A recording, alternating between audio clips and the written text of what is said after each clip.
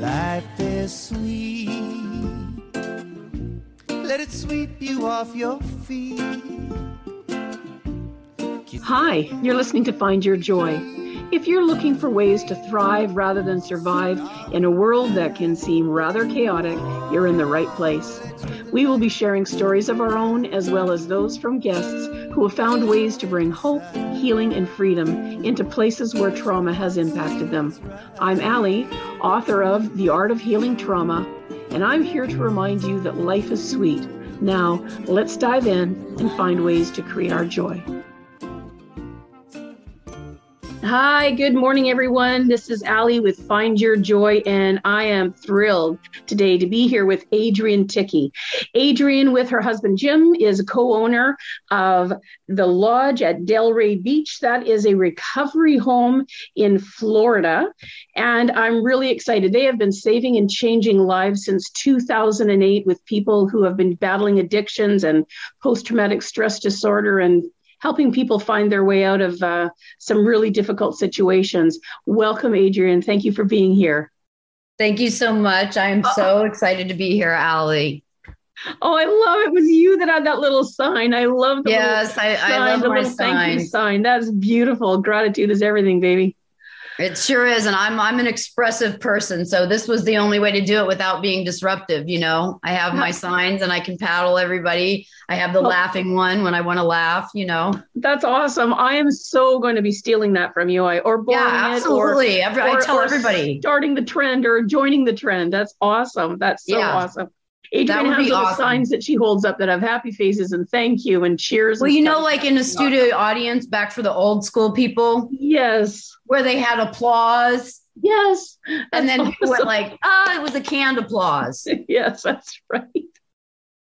Now you have Does anybody even remember those in-person things anymore? I do. I even was a studio guest at a few talk shows and different things where they walked us through all that. The things that we thought were just naturally happening were happening with some coaching all the way along. Yeah, right. You kind of get the magic of the camera burst. Exactly. Isn't that life though?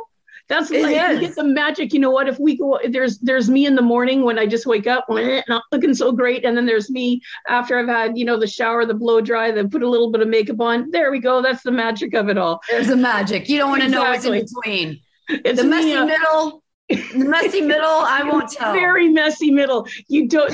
There's what happened. That's the awakening, the PTSD, the whatever happened, and then there's the very messy middle. And then on the other side of it, people go, "Oh, I can't believe you've been through these things. You look so great." I'm like, "Yeah, because that really horrible, messy part, you weren't there with me for that part." That's right. That was all me. In fact, I remember. Yes, that was all me. Thank you. That's right. Exactly. Because your friends stop visiting you in the hospital room. You know, your family is about, they have to, they're obligated. Oh, so tell me a little bit. Let's go back to this first. Tell me a little bit, please, if you would, about your the Lodge at Delray Beach. How did that come to be? You've been doing that for what, 14 years now? About 14 years. It will be 14 years in October. Well, I tell you, it all happened when I met this man whose name was Jim Tickey. I had moved to Florida as an adult, and I sold everything I had. And I moved to Florida as an adult because my mother's family is all from Florida. So summers I went to Key West, and I was raised by my great-grandmother in the summers. Wow. Okay. And not a lot of people can say that, you know. No, not a lot of people can say that. I will go into that. I mean, I could stop you and we could do 3 whole shows just on that. That's amazing. So the family, in fact, I think for my healing journey, my family has been vital. My grandmother's been dead almost 12 years now. I write her every day for a year. I've been writing her every day. Oh, wow. That's going to be, if you ever wanted it to be an amazing book. But anyways, yeah. You know what? I've got 5 journals that I've filled up, and I looked at my husband the other day. I stacked them up in a stack, and I looked at him and I said, I think there's a book in here. Yeah. Yes, absolutely. But in any event, that's my reason for being. We are a family first operation. We heal families, not just the addict and alcoholic. Many families need some serious coaching themselves while their person is getting help, because they're just, talk about PTSD. They're burnt out. They've got vicarious trauma. They've got compassion fatigue. But while their person is going through their own PTSD and trying to self-medicate with alcohol or drugs. Exactly. It's not a far stretch to wonder why people would want to self-medicate. Exactly. And then, I think for a lot of people too, when their person goes into a recovery program, it can feel like it's just one more thing they're not a part of. Absolutely. In fact, in those early days, we almost felt bad because we got to see a side of their children that they hardly ever get to see. Wow. Do you understand what I'm saying? Yes. Like the gravity of that we were getting to see the good side of their children, and the parents, to be honest, some of them were jealous. Of course. Well, how would you not be if you'd got, whether it's your husband, your wife, your brother, your son, your daughter, whoever that is, that you've longed to be close to them all this time. And now they're finally opening up and it's to someone else. How would you not feel some, I don't know, jealousy or betrayal, intimidation, betrayal, all those kinds of things, right? Because I get it. This is a family disease. This isn't one person, and that's just the person you see down there in addiction. It's impacts right. everyone. And this really is the coming together of two households, mine and my husband's, right? Yes. I met him in church. We were not dating when the lodge was opened. We actually weren't even looking at each other for dating. I had met him at church and he was my best friend. But that's exactly why we weren't dating, is because if you're a female, you've had a male friend be interested in you and it wasn't reciprocal, right? Yes, right. Of course. And there's no way to go back to that relationship afterwards. Right. So we didn't want to risk losing this incredible friendship that we had built up and this incredible partnership in business. And one day we just looked at each other and went, oh my God, I think I'm supposed to spend the rest of my life with you. Wow. So you started this business and you weren't even a couple yet? No. Oh my gosh. Oh, the plot thickens. I love it. Isn't that right? And we didn't even sleep together. Whisper it, because God you might can be edit listening. that out. All the better, right? I mean, it was honestly, I have to tell you, Allie, it was probably the first time that I had a right match, because my picker before my husband was broken. God's picker is not broken, but mine, my husband's broken. We had to learn how to be in a relationship with each other before we could really take off as the lodge. We have had, at our height, we had 60 souls that Jim and I were responsible for. Now, of course, we have a staff, but ultimately it's us, right? Right, absolutely. And you have families that are at their person that has their pants on fire. They are executives or professionals that have been caught on their job, whisked off to a 2 weeks detox vacation. So he's going to come back to the office on Monday, or the hospital on Monday, and nobody's going to know that he wasn't on vacation. Right. Okay. And so we helped them through that first year. Really, it's one thing to recover. It's another thing to stay sober and to rejoin society as a sober person.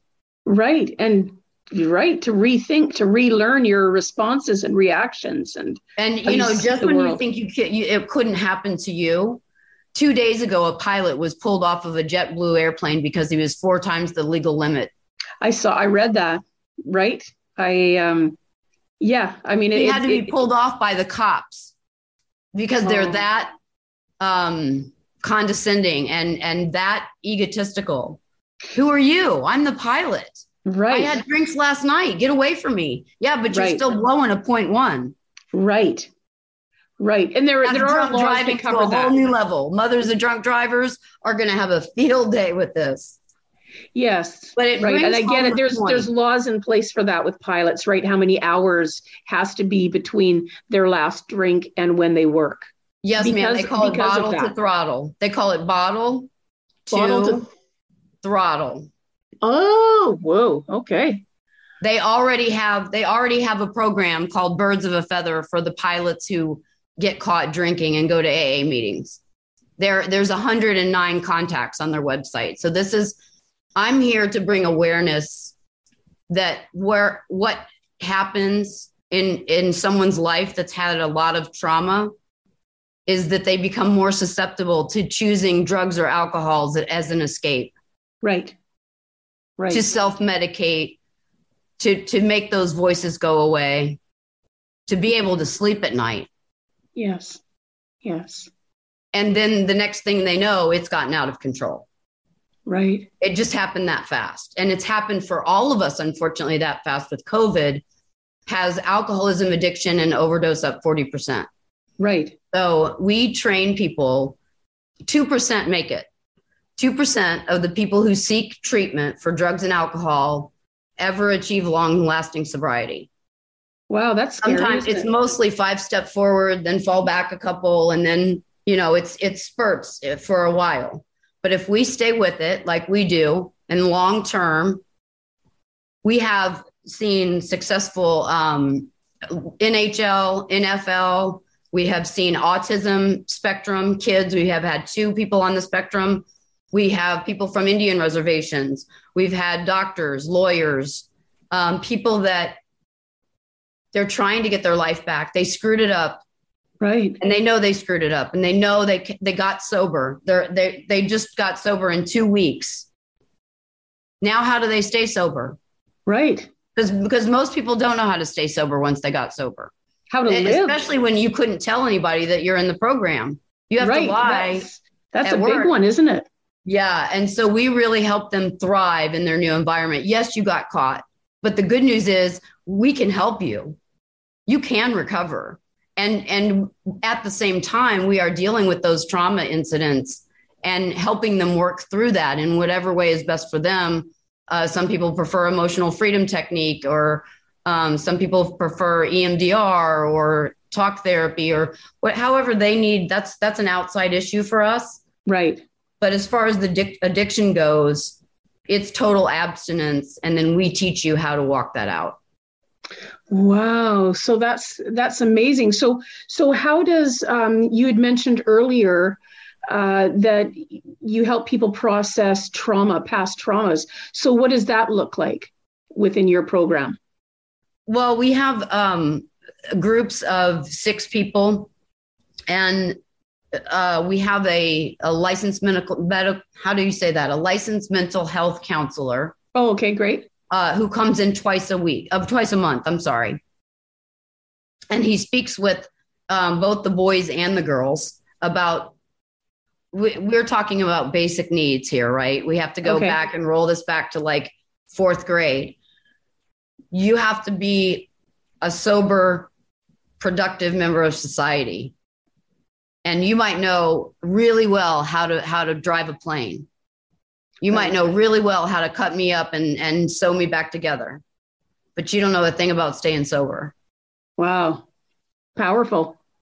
And that, if they can get past that, because normally the ego that got them in those jobs to begin with, right? Because the type of person that would have to do this level of work, I mean, I can't imagine driving a plane with 200 people on it every day, back and forth, and not letting the gravity of that really sink into you, that now it's gotten so bad. We really have had to escape life so much that a pilot is 4 times the legal limit getting ready to drive the plane.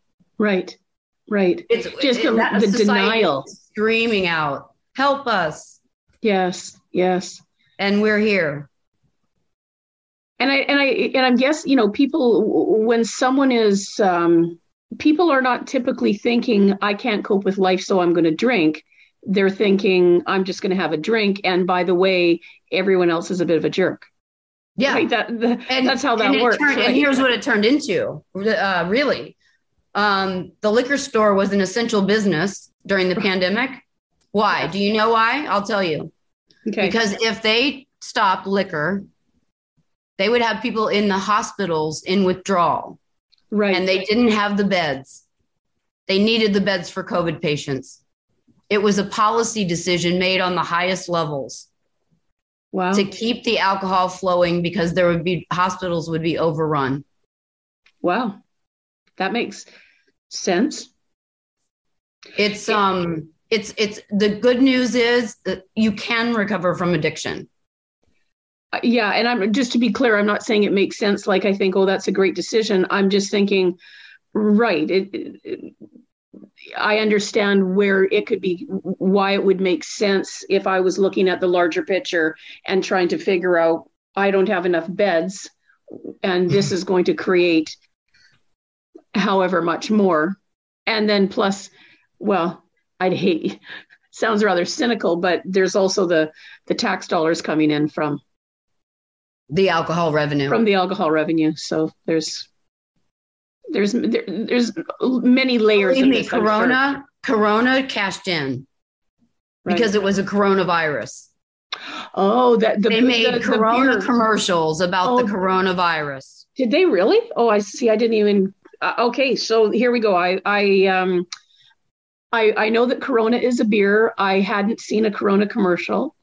They made a play on it. It was hilarious. It's like, it's the coronavirus. Right. Oh my gosh. Oh. But all that to say that recovery is possible and there is hope. You don't have to relapse, but it is frequently a reality that we deal with in recovery. Right. A lot of times, as we spoke before in the green room, it's 5 steps forward and a couple of steps back, and then you try something new and you really hone it. It's an individualized process. Yeah. Wow. And we found a way called Recovery Comes Home to bring that individualized process to you in the comfort of your own home, in the privacy of your own home. So you don't have to worry about you. We have a safe space. We're holding a I love that name. Recovery. Say that. Could you say that one more time? The name? Recovery Comes Home. Recovery Comes Home. That's really wonderful. Because how long? Now you were talking about 2-week programs earlier. How long is your program? Our program is 1 year. Okay. And it is done via Zoom. We are considering doing a hybrid now that things are opening up back again. Of course, we have had to pivot our business. Oh my goodness, like so many others have had to do. Yes. We are going to the online space because that's where treatment is going. Okay. They are doing treatment by Zoom sometimes. And what doctors, lawyers, NFL players, NHL players, judges, attorneys, they don't have the time to go away for a year into one of our lodges. Right. Okay. But they do have the time because they need us. They don't know how to stay sober and they're getting ready to lose their job, which means the kids will be gone, the wife will be gone, the cars will be gone, the boats will be gone. Wow. So, okay. So I'm going to skip around a bit here. So let's just say pre-COVID or post-COVID. We're all hoping there'll be a post-COVID. But anyways, so pre-COVID, people came and lived in your lodges. And how long did they live there typically? Did they live there 6 months? 6 months was the commitment, but a lot average stay is a year, and we still have 3 houses. Okay, single beds, so we can only accommodate so many people. Right. But by September of this year, we really want to have only 10 people in the residences and be doing the coaching full time. Wow, that's amazing. So that's a huge commitment for someone to make. What kind of I suppose if you're about to lose everything, then taking a 6-month sabbatical is the least of your worries at that point. You're about to lose it probably at first seems like you're going to lose your job or your husband or wife or something like that. And that appears to be the most obvious thing that you're trying to avoid. And then once you are walking this path, you realize it's actually your life you're saving. Right. But see, nobody's going to buy our program if I say we take a year and help you save your own life. No, right. They're like, no. Look, you're drunk. You got caught. I can help you. The only questions that you need to ask is which account are we going to pay out of this from? Because it's too dangerous now to do it by yourself. We are having pilots pulled over for drunk driving. Right. Like mind-boggling, right? It's so a question. So I live in Canada, right? You're in the States. So now in Canada, some are government subsidized programs, some are not. I mean, so we have both here. So now in the United States, are some of the programs either paid by long-term medical or some sort of insurance? Are there ways that people can fund this? Because I'm guessing it's a costly venture. It is. It is places. I mean, you're not just that you have to house people and feed them and to keep the lights on. You've got round the clock staff. That's huge. I mean, I can't imagine what that costs. We do. It's quite a production, actually. Yeah. And that's why when we hit our max at 60 souls that we were taking care of, we really took a year and we scaled down to scale up, if that makes sense. It makes beautiful sense, but maybe explain it for the listener. Well, so we knew that we had to scale back to be able to provide the level of service that we were charging for. Beautiful. So what I will say about that, to answer your previous question, is in the US, it goes state by state. Okay. Some states do have some kind of assistance. Some states don't. Florida does not. California does. It makes it for a very, very different recovery experience when it's, one or the other. Right. Because of that, we offer 10% of our beds on scholarship. Oh my gosh, that's amazing. Okay. Yeah. That's so for the people that can't afford it, it's an option that we've come up with that we fund through our business. Yeah. Wow, that's beautiful. And can people? So it's a business, not a nonprofit. Oh, because all of these things in Canada, anyways, would matter in terms of where you could get funding from, even. So, but remember, your health insurance is government. Ours is tied to our job, so it's a totally different model. Okay. Oh, so a person's place of employment, it might well be worth it to fund. It would definitely be worth it, because if you're talking about C-suite level executives, professional hockey players, it costs upwards of $300,000 to replace an executive.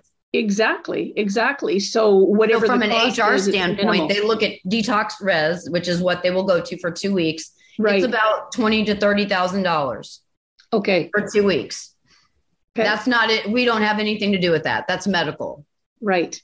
A medical detox.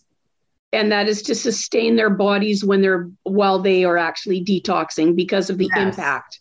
Okay. Because they could seize, because they could hurt themselves. Right.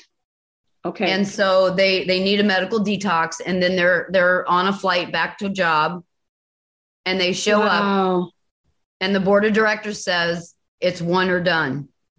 You have one chance. The medical community says you have one chance. Okay. And I just want to revisit that too, especially for people who are listening who might be looking at going towards recovery or their loved ones or something like that. So when you're talking about a person to 2 weeks, a medical detox, that's around that when a person is that heavily addicted to any drug, including alcohol, that they could have seizures. There's a medical impact to their body that requires trained professionals to oversee that. And then I'm imagining how sick that person could be during that. Don't let that scare you. Get well anyways.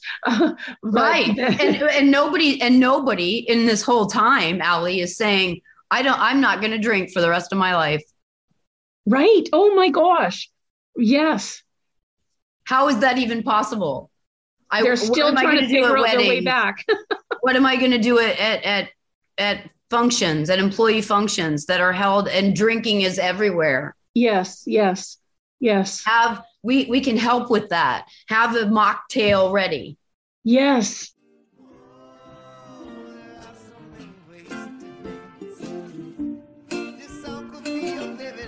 Thanks so much for joining me today. If you found a piece of your joy in this episode, I would love to hear about what came up for you so that we can continue to grow the impact of this show. Thanks again. See you soon. And remember, find your joy.